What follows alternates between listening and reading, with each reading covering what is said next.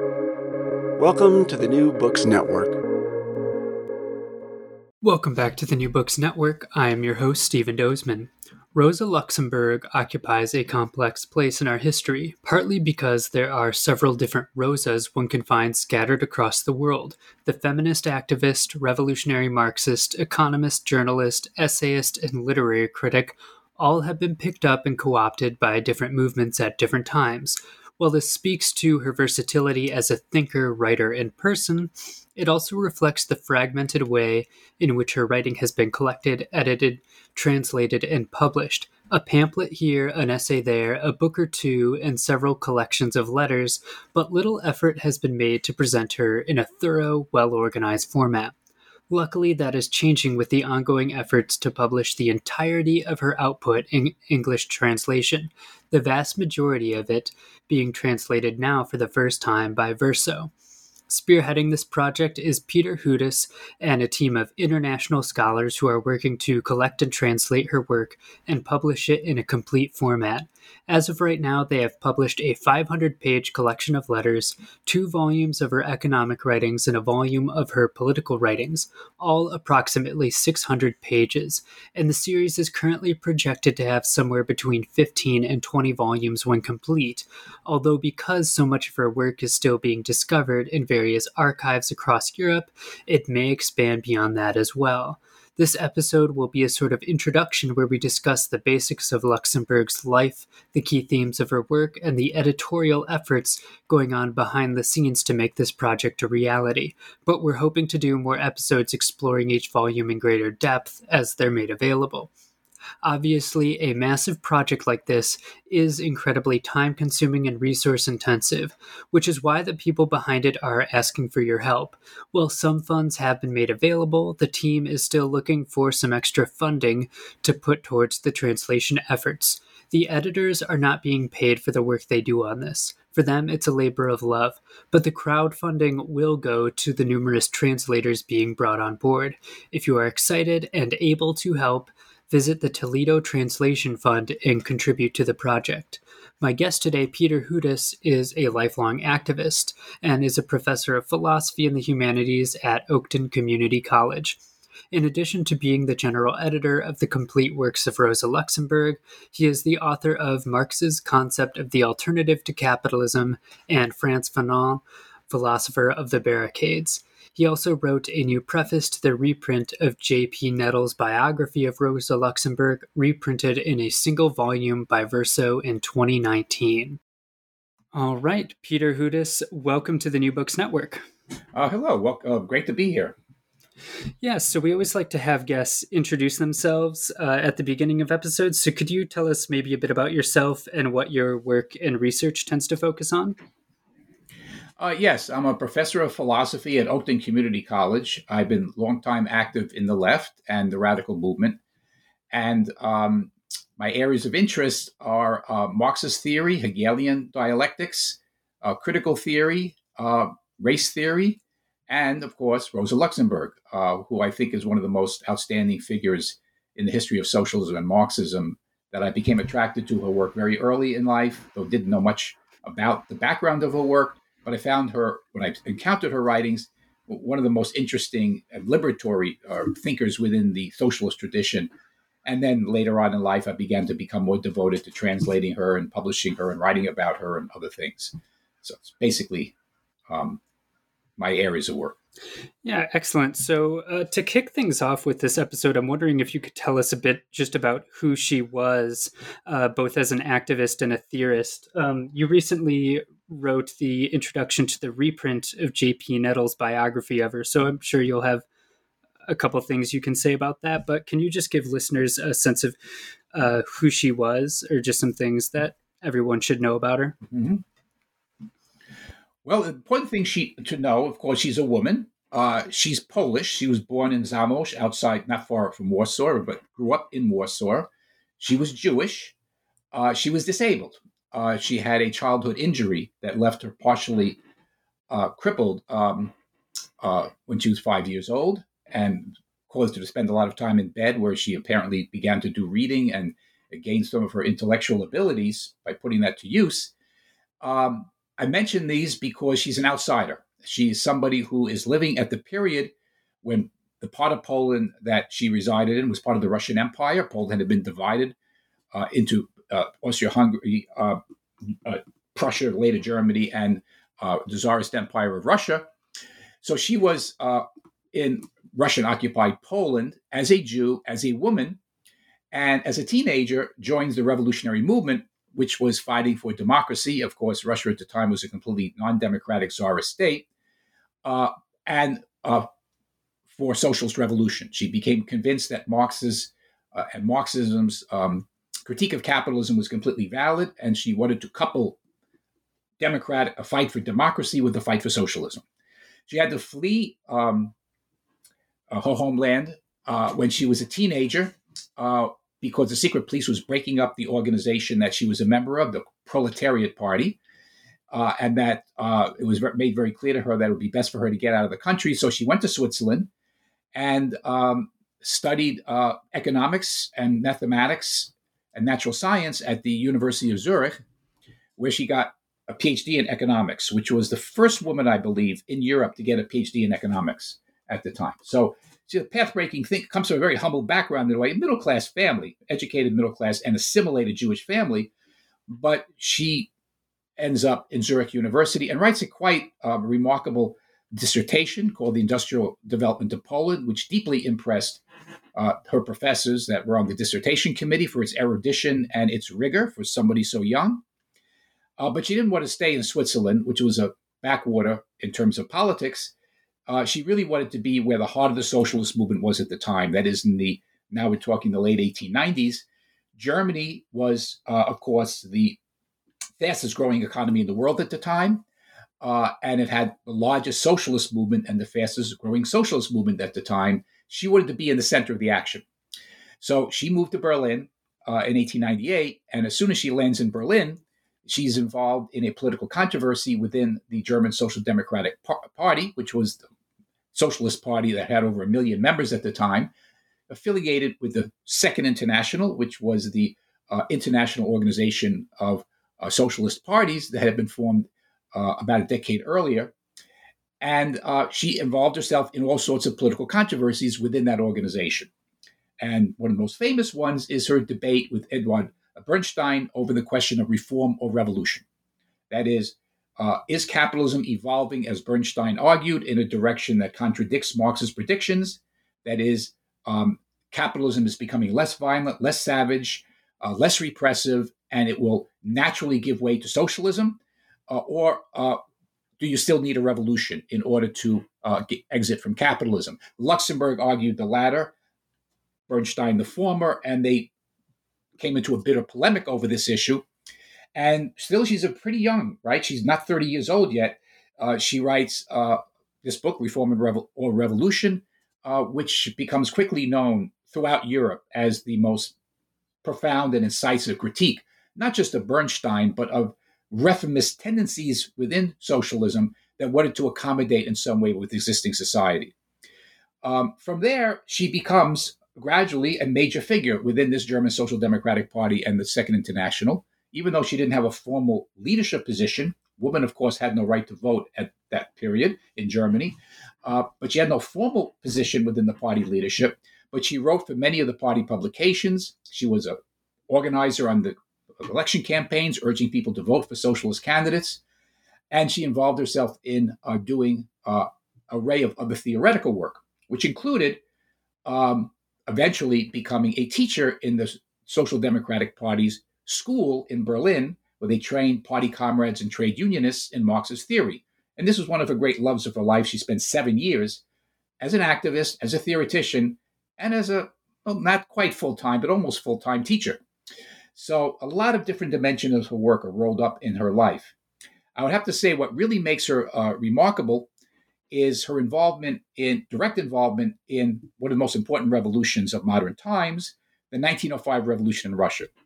This was very unexpected, at least for some people. Russia at the time was a backward country, was just beginning to quasi-industrialize.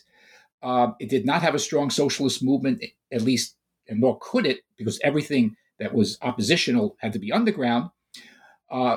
Western Europeans tended to look at Russia as a backwater and as lacking sophisticated political movements, let alone theoretical direction for them. And yet the 1905 revolution breaks out, and it becomes the most serious challenge to any existing society that's been seen since the days of the Paris Commune or even the 1848 revolutions. And Luxemburg throws herself into supporting this revolution.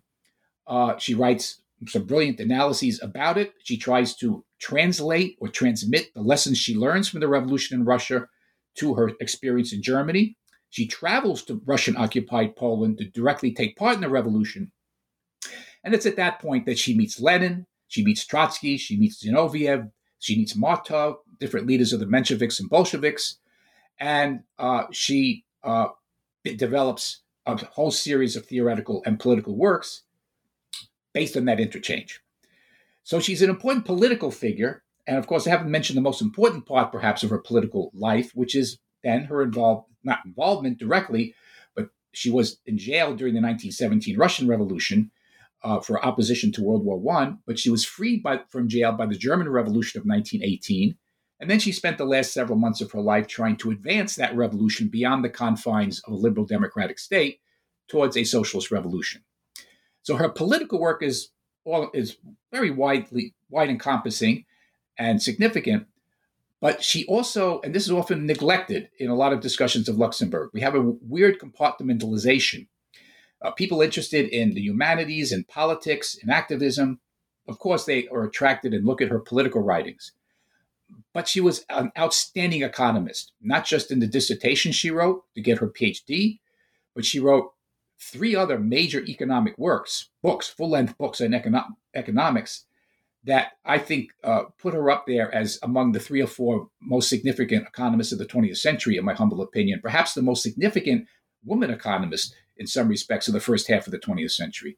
So she's somebody who embodies these different dimensions. And last but not least, I should mention an amazing personality. This was a woman who was not afraid to make her voice heard, despite being denigrated for being a woman in a male world. The political parties of the time were completely male-dominated. Being from a so-called backward place like Russian-occupied Poland, being a Jew at a time when anti-Semitism was not only rampant in society in general, but within the socialist movement itself, at least in aspects of it, she had to claw her way to the top by herself and with some help from her colleagues against a lot of obstacles. And yet she never lost her sense of humanism. Her correspondence is wonderful to read, to see about her wide-ranging interests, not just in literature, which she talks extensively in her correspondence, but her interest in the human personality. How can one maintain one's political activism and theoretical work as an academic, or in her case, outside the academy, but not lose sight of the importance of the personal and loving relationships and the emotional side of human existence? And this is brought out in some incredible letters she wrote back and forth to her comrade and lover, Leo Yogashes, who were together for some 17 years in a relationship, and letters she wrote after their breakup, dealing with these personal as well as political issues that many people a century later look back on and see her as actually a kind of important literary figure. Yeah, that's an excellent kind of overview of her life. You kind of alluded to this a bit, but I wanted to ask, you talk about the compartmentalization of her. She's an activist to some, a theorist to others, to some she's a Marxist, to others she's a feminist. So she's kind of been picked up and disassembled in various ways. So I'm wondering if you can speak a little more to that, her kind of weird place, not just within the Marxist tradition, but within a whole variety of different currents that have kind of picked up different parts of her, often to the exclusion of others. Can you speak to that a bit? Sure. Great question.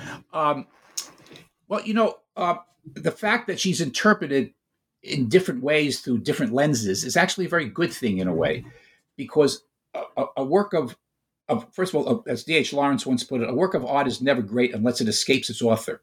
In other words, its meaning lies in how it impacts people who come after the author has penned the work. Okay, and if you think of Luxemburg's life as a kind of work, right, that she wrote, that's certainly true. In other words, we look back on previous thinkers in history or figures in history, whether it's in the arts or whether it's in the sciences or in revolutionary politics, and we interpret them with eyes of the problems of our own time.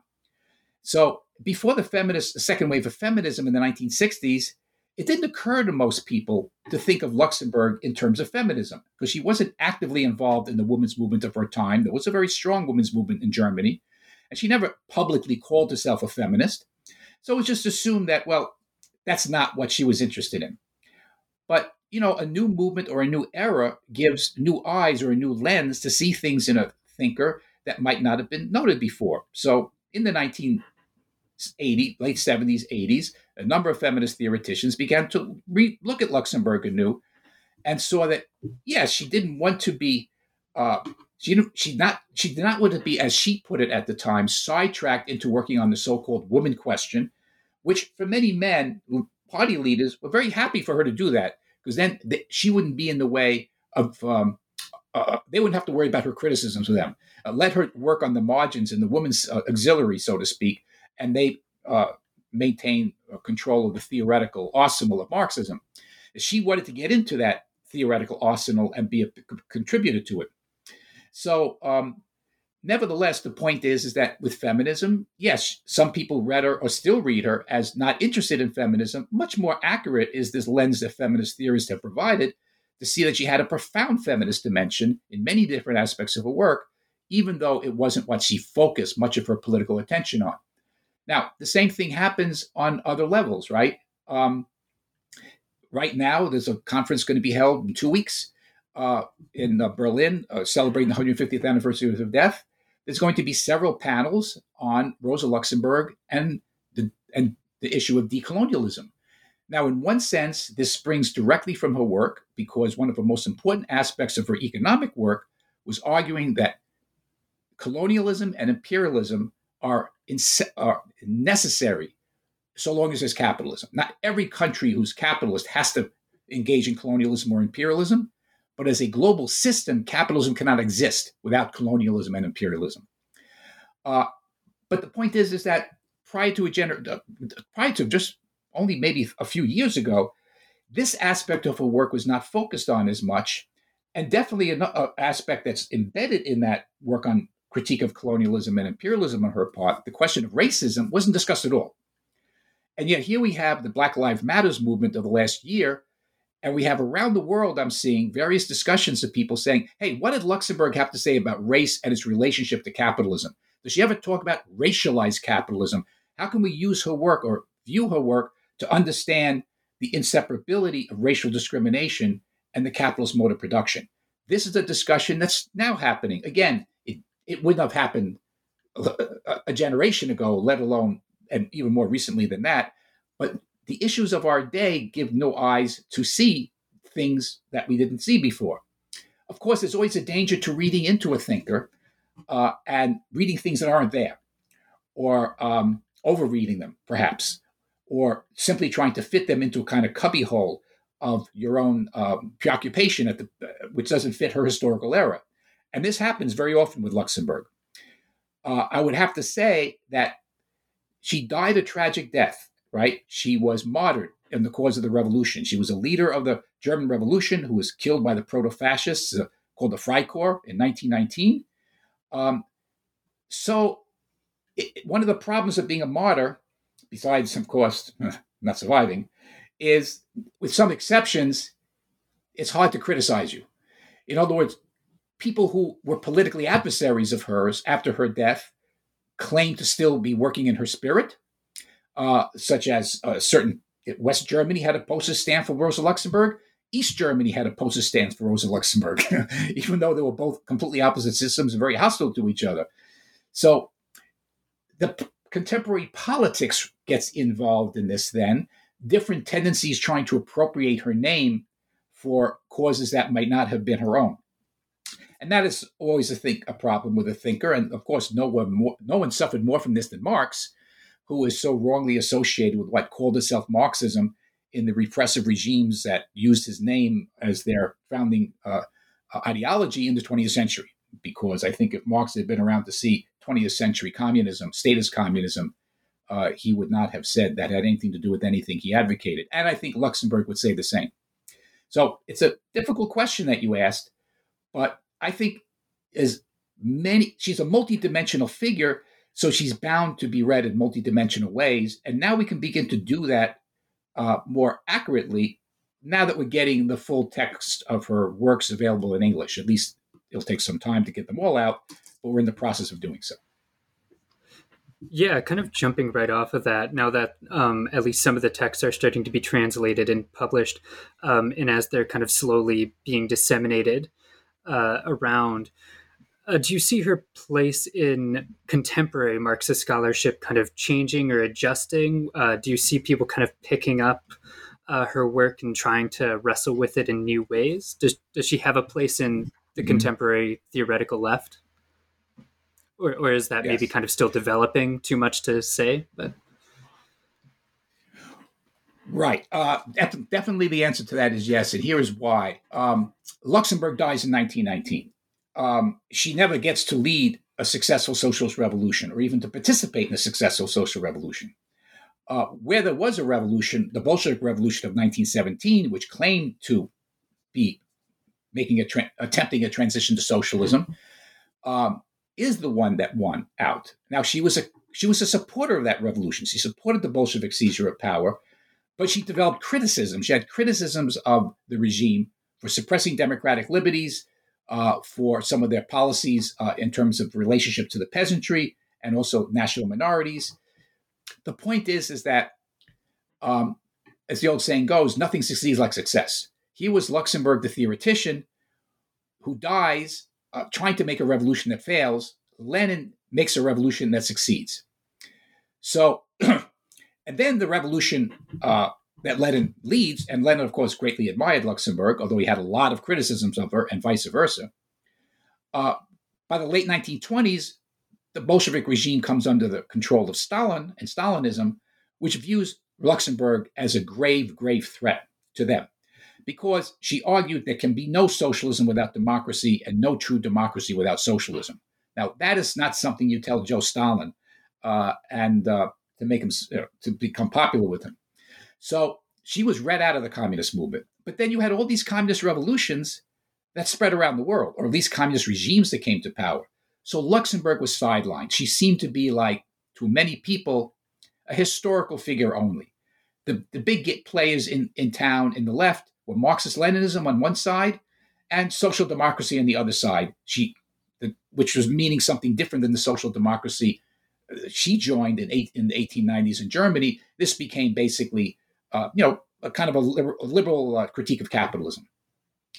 So that begins to change, though, in the 1960s, when a new left emerges and a new generation of revolutionaries emerges around the world who says, is there a third way? Is there a way that we don't have to accommodate to capitalism like social democracy has, but that we don't have to, in opposing capitalism in a revolutionary manner, go down the path of statist authoritarian dictatorships of the Soviet Union, Communist China, etc. So Luxemburg comes back into play in the late 60s. People are looking for this third path. But the irony is that even though she influences a great number of people in that period, in the 60s and 70s, the basic understanding of socialism that was held around the world did not change that much. People still thought of socialism as state control of property, end of a market economy, planned production, a planned economic system, and the inseparability of democracy and socialism, and how socialism has to go beyond simply ending private property or anarchic market relations, but creating new human relations in the workplace and outside of it. These were all concerns of Luxemburg that just didn't get as much traction, especially as much of the new left kind of regressed into either liberalism or of a kind of a vapid Marxist-Leninism. So there's a long stretch again. But then 1989 happens, and it's the collapse of these so-called Marxist-Leninist regimes, communist regimes. And now it doesn't look the same, right? It doesn't anymore look as it had for 60, 70 years that, well, Lenin was the one who had a program that worked. Luxemburg may have had nice ideas, but, it never did anything.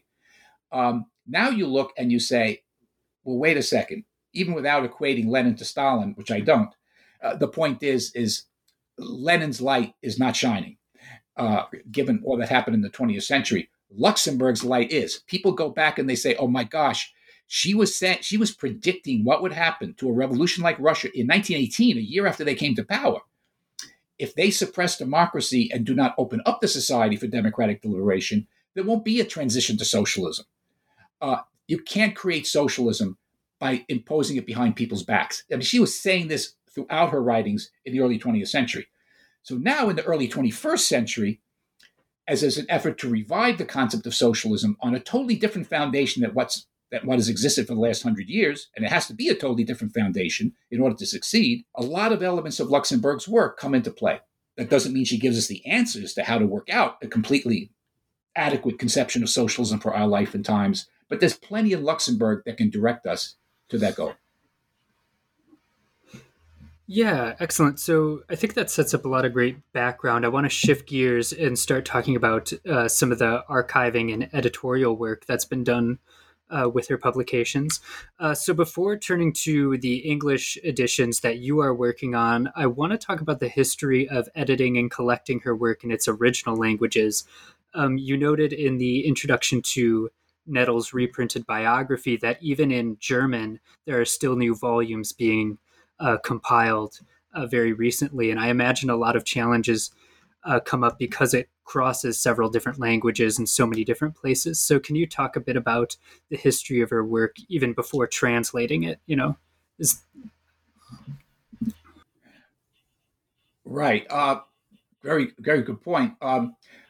Because of this kind of making Luxemburg into a non-person since from the late 1920s or even middle 1920s right through the 1960s until let's say this late 60s, middle late 60s.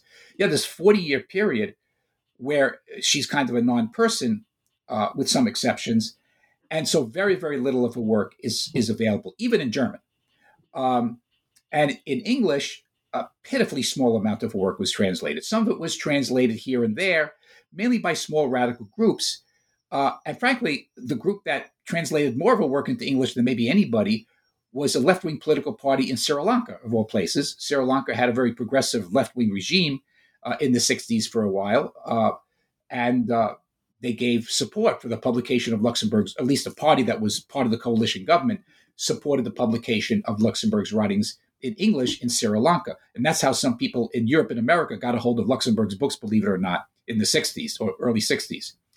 The point is that in Germany, in East Germany, she couldn't be discussed really until this began to change gradually in the late 60s, but definitely in the 80s, before the fall of the wall. There is a small circle of people in East German academia who have enough leeway now to begin to publish her work and to revisit her legacy more systematically. And this results in Dies Verlag, which was originally the publishing company of the East German Communist Party, but now, of course, since then, for the last 30 years, has been an independent, very important publishing company in United Germany, began to publish her complete works, collected works, not complete, collected works, Gesammelte Werke. And this was 5 volumes of about roughly 500 pages, 500 pages apiece, or 600 pages apiece, collecting her political writings and some of her economic writings. But it was not complete, because certain things you could not publish in East Germany, or they would not want to take the chance with. A lot of her writings were done, and it only included, for the most part, writings she wrote in German. But Luxemburg also wrote an enormous amount of material in Polish, not just because she was from Poland, but she headed the Marxist Party in Poland, which was an underground party. And she was the leading figure in that party for some 20 years. And there's a ton of material that she wrote in Polish. That material only recently has started to get into German. Some of it was in German before, but bulk of it is only starting to get into German now. It's still not even mainly in German. And almost none of it got into translation into English until we're beginning to do so now. So there was big gaps in the understanding of Luxemburg. Even today, I don't think people have a full view of what Luxemburg was like as a political activist, because if you subtract out or ignore her work within the Polish movement, you're not getting a complete picture there. And you have to measure her writings against her own political practice. And the only way to do that is to look at what she was doing inside the Polish movement. And there's not that, unless you read Polish or have access to those documents, it's not likely to get that. So this material now is starting to be translated. So the Gesammelte Werke that was East German published, there was a second edition of the collected works in German that was done later after the fall of the Berlin Wall, which is somewhat improved, but still not complete.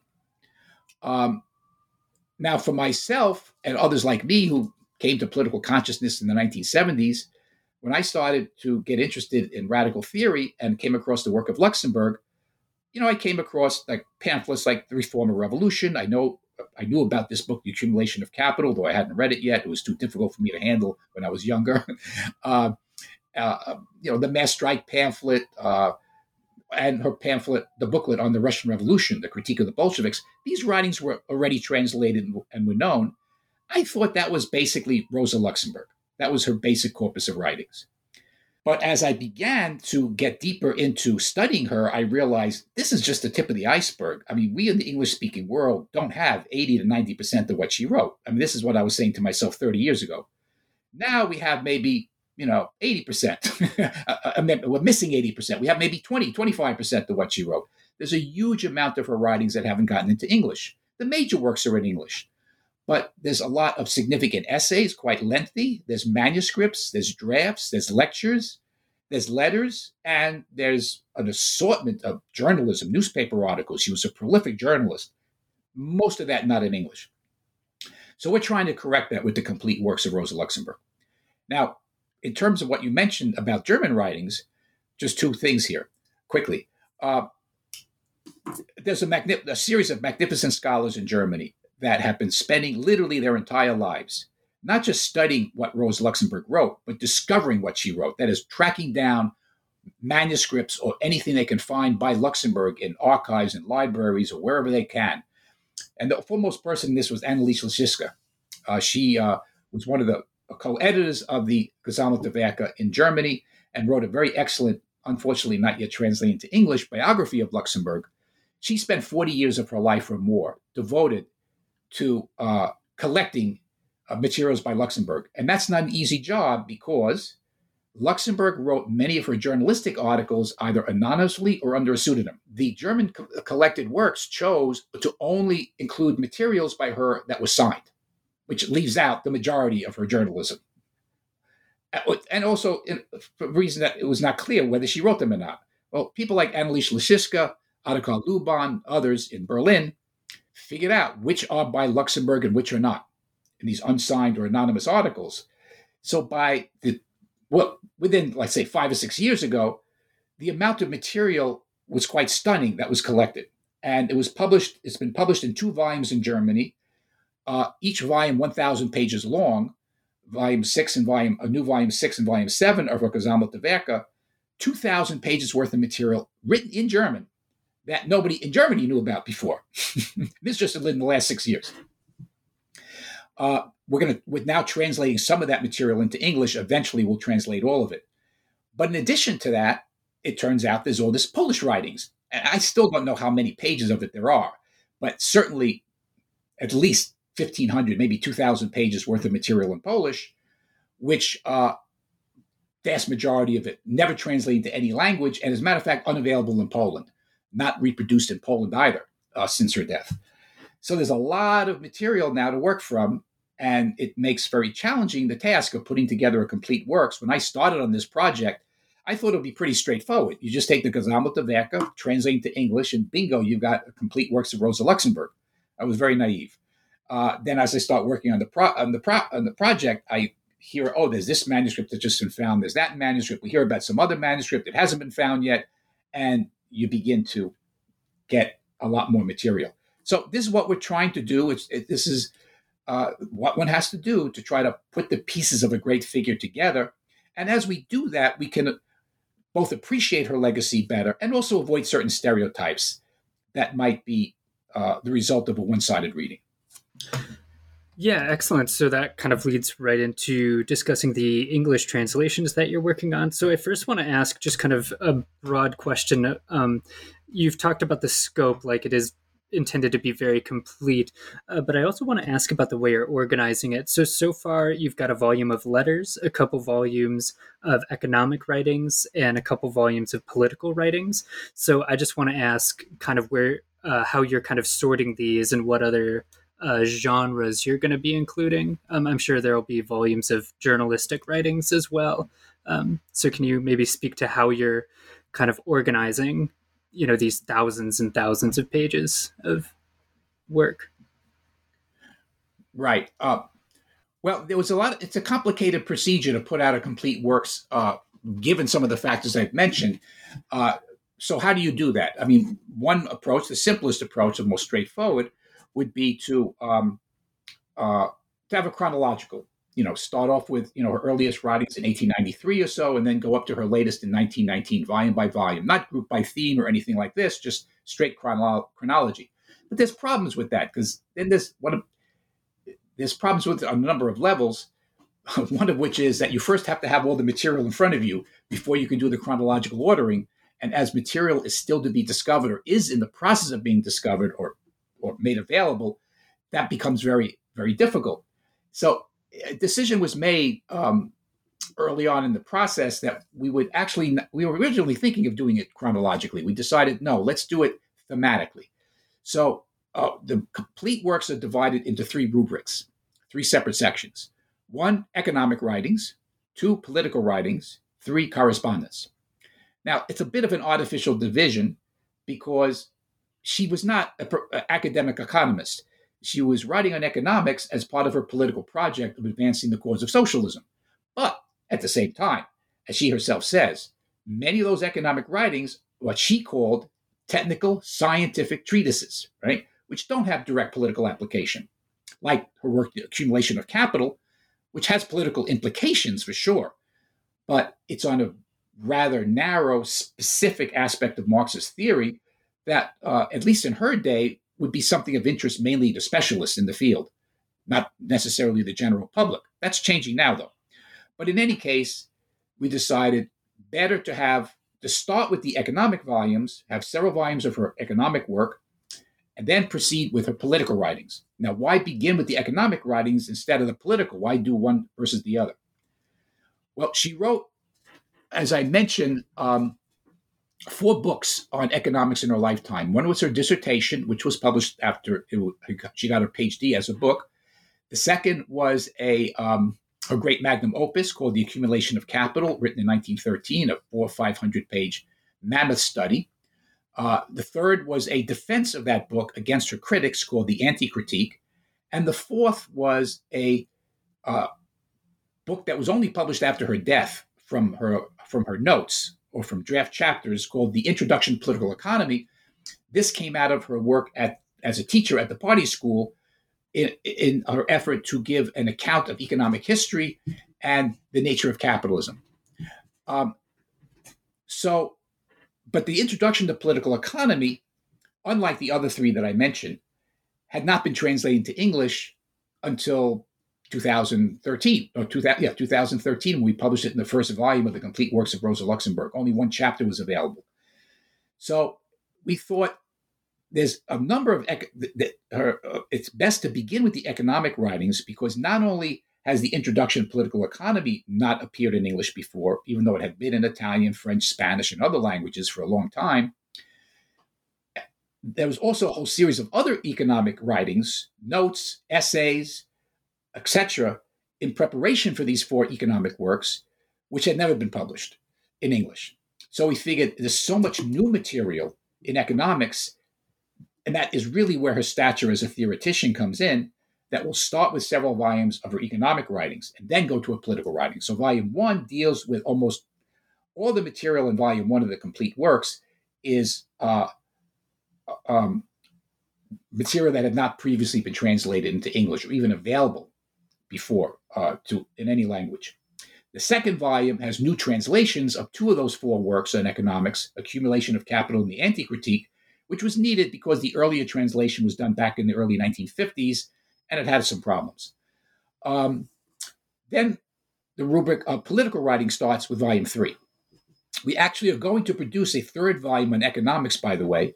It's going to be like volume 2B, because we've also been made aware of about 300 pages of other notes and such, not published material by her on economics that we didn't know about when we were doing volumes 1 and 2. Now, the political volumes are arranged are arranged by theme as well. They're broken down into sub-themes. So political writings, but grouped into like 4 or 5 themes. The first theme is writings on the question of revolution, directly on revolution, actual revolutions.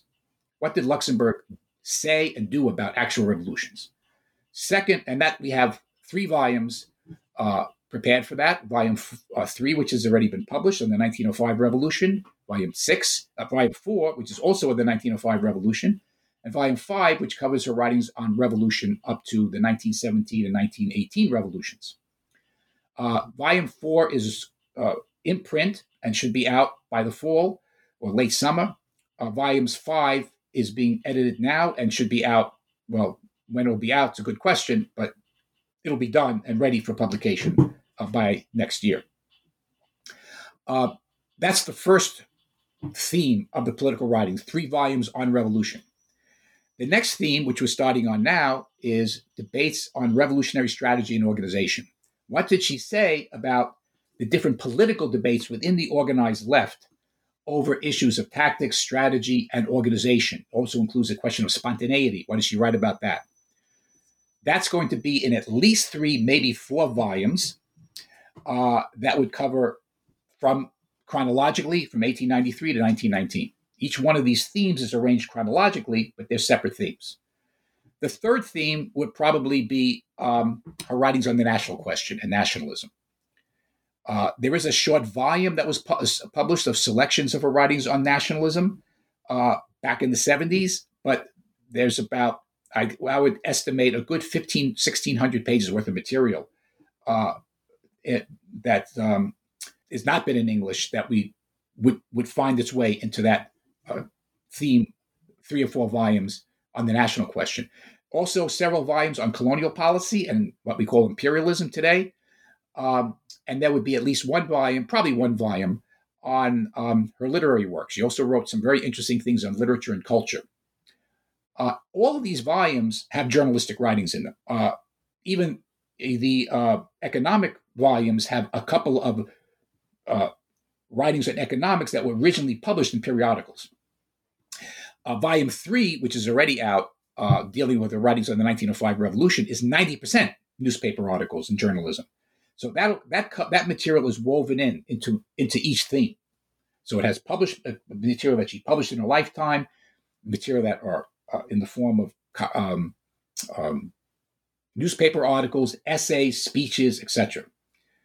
Then, once that's out of the way, that is the volumes on political writings, which would be at least 9 volumes, I would have to say at this point, we're looking at, maybe more. We would then do the complete correspondence.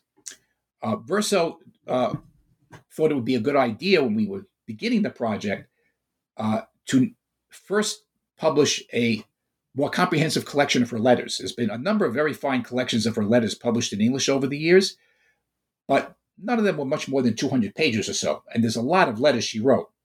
So we took a collection of her letters that Anna Liszczyszka had published in Germany some years back, amended it somewhat, and published that in a new translation as The Letters of Rosa Luxemburg in 2011 as a companion to the series.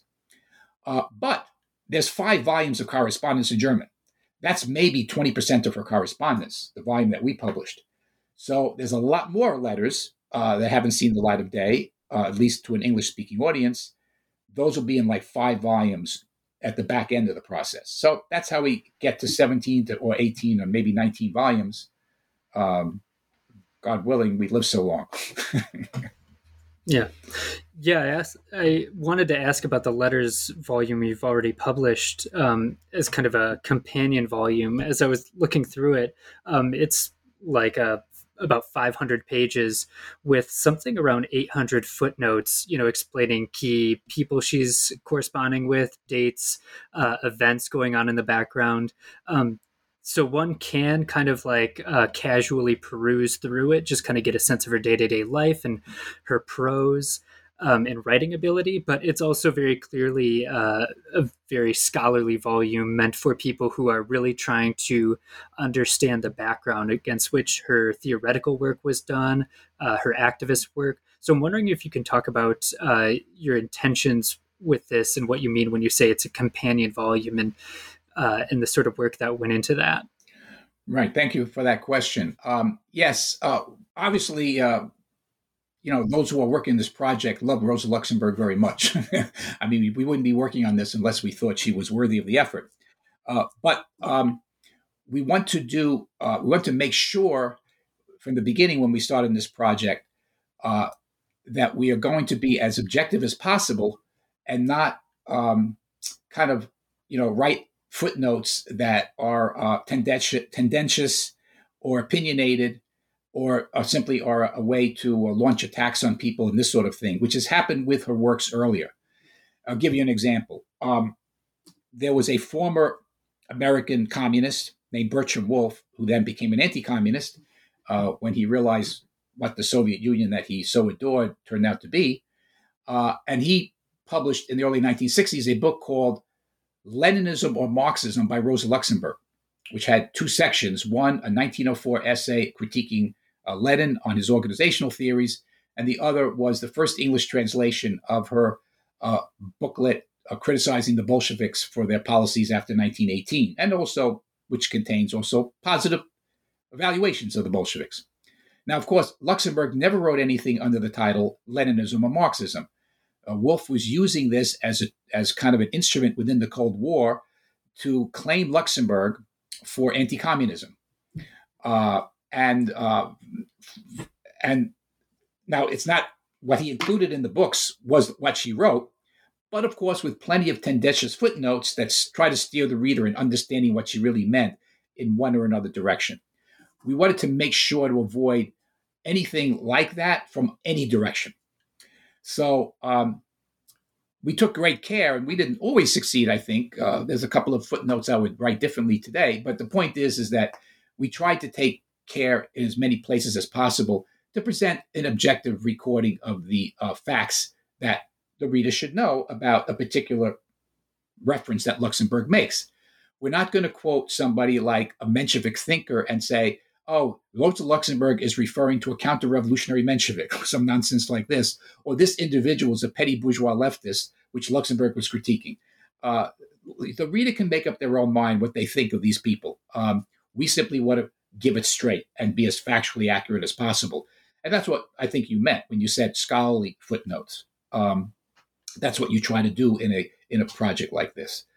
And the beauty of the letters volume is that it provides an entree into Luxemburg's work. I mean, Luxemburg's economic writings are not easy to get into. If you're don't have some background in economic theory, and especially not in Marxist economic theory, if you dive just into the accumulation of capital, you're going to have a hard time. And some people will simply not be that interested in that area of her work. And there are people who can dive directly into her political writings, but there's others who might be turned off. That's not exactly what's floating their boat either, because she's talking about political events that happened a century ago that many of us don't really feel that much at stake in. So the letters volume gives you a vantage point into her personality and her range of interests.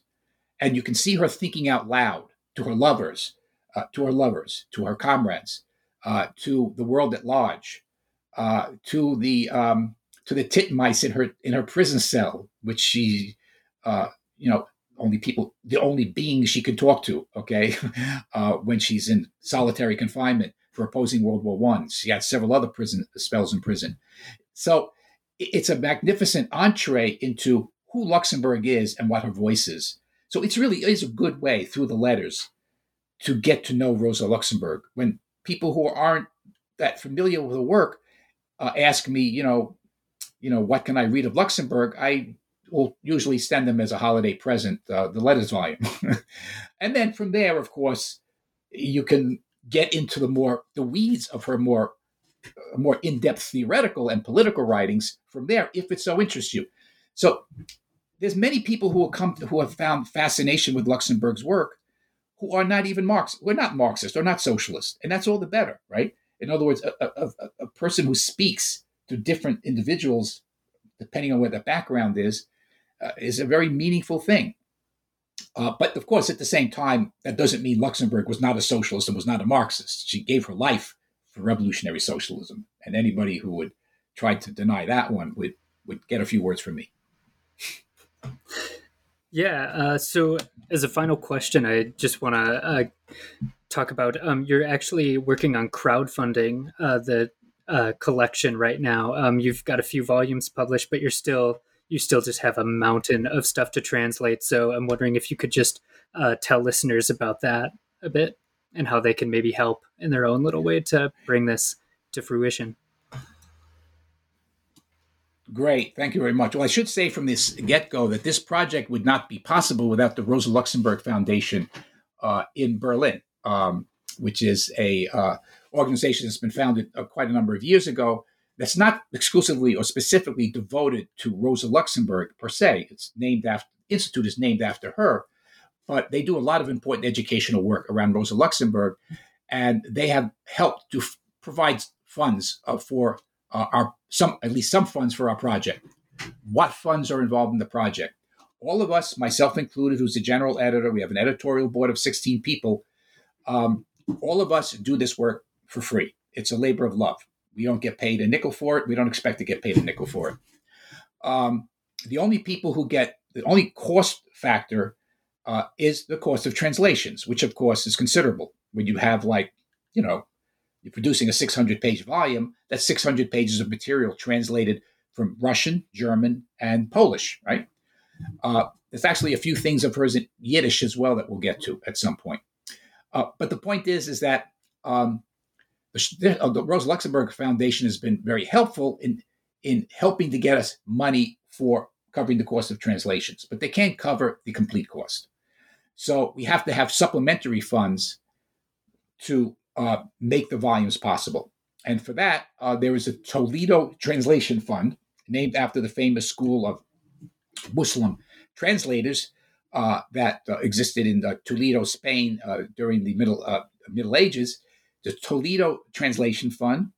And if you just typed into a search engine, Rosa Luxemburg Toledo Translation Fund, it would bring you right away to a page called The Complete Works of Rosa Luxemburg, describes the project, says how much money we're trying to raise for the next several volumes, in particular volumes 6, 7, and 8. We don't have enough money yet to commission translations for those 3 volumes. We have some, but not enough. So for this project to go forward, we are doing this kind of crowd sharing. And if anybody can make a contribution, that would be greatly, greatly appreciated. And I just want to add finally to that there's really exciting stuff that's just now being translated to give you an idea of what's there. I mean, the volume 4, which will be out later this year, for instance, includes detailed notes she made of the English Revolution of the 1640s, right? Which we didn't know even existed before. There's an essay from 1908 that she wrote in Polish, about a 30-page essay about the question, what happens when you make a revolution or in a country, but no other country joins you in that revolutionary process? Can you sustain a transition to socialism where there is no international revolution? It's a fascinating question that, of course, is the question that all revolutionaries have had to face for the last 100 years, right? Can you make a successful socialist society when you're surrounded by, if you're an island in the sea of capitalism? And it's English. It will be in English for the first time in Volume 4 of the Complete Works. And there's dozens of other pieces raising these sorts of really contemporary issues that, again, many of these writings were just unknown a few years ago. So this is worthwhile work, I think. I'm being subjective because I'm involved in it, but I think it is worthwhile. Yeah, it all sounds fascinating and very exciting. So, Peter Hudis, thank you so much for being with us. Oh, thank you, Stephen, very much for the opportunity.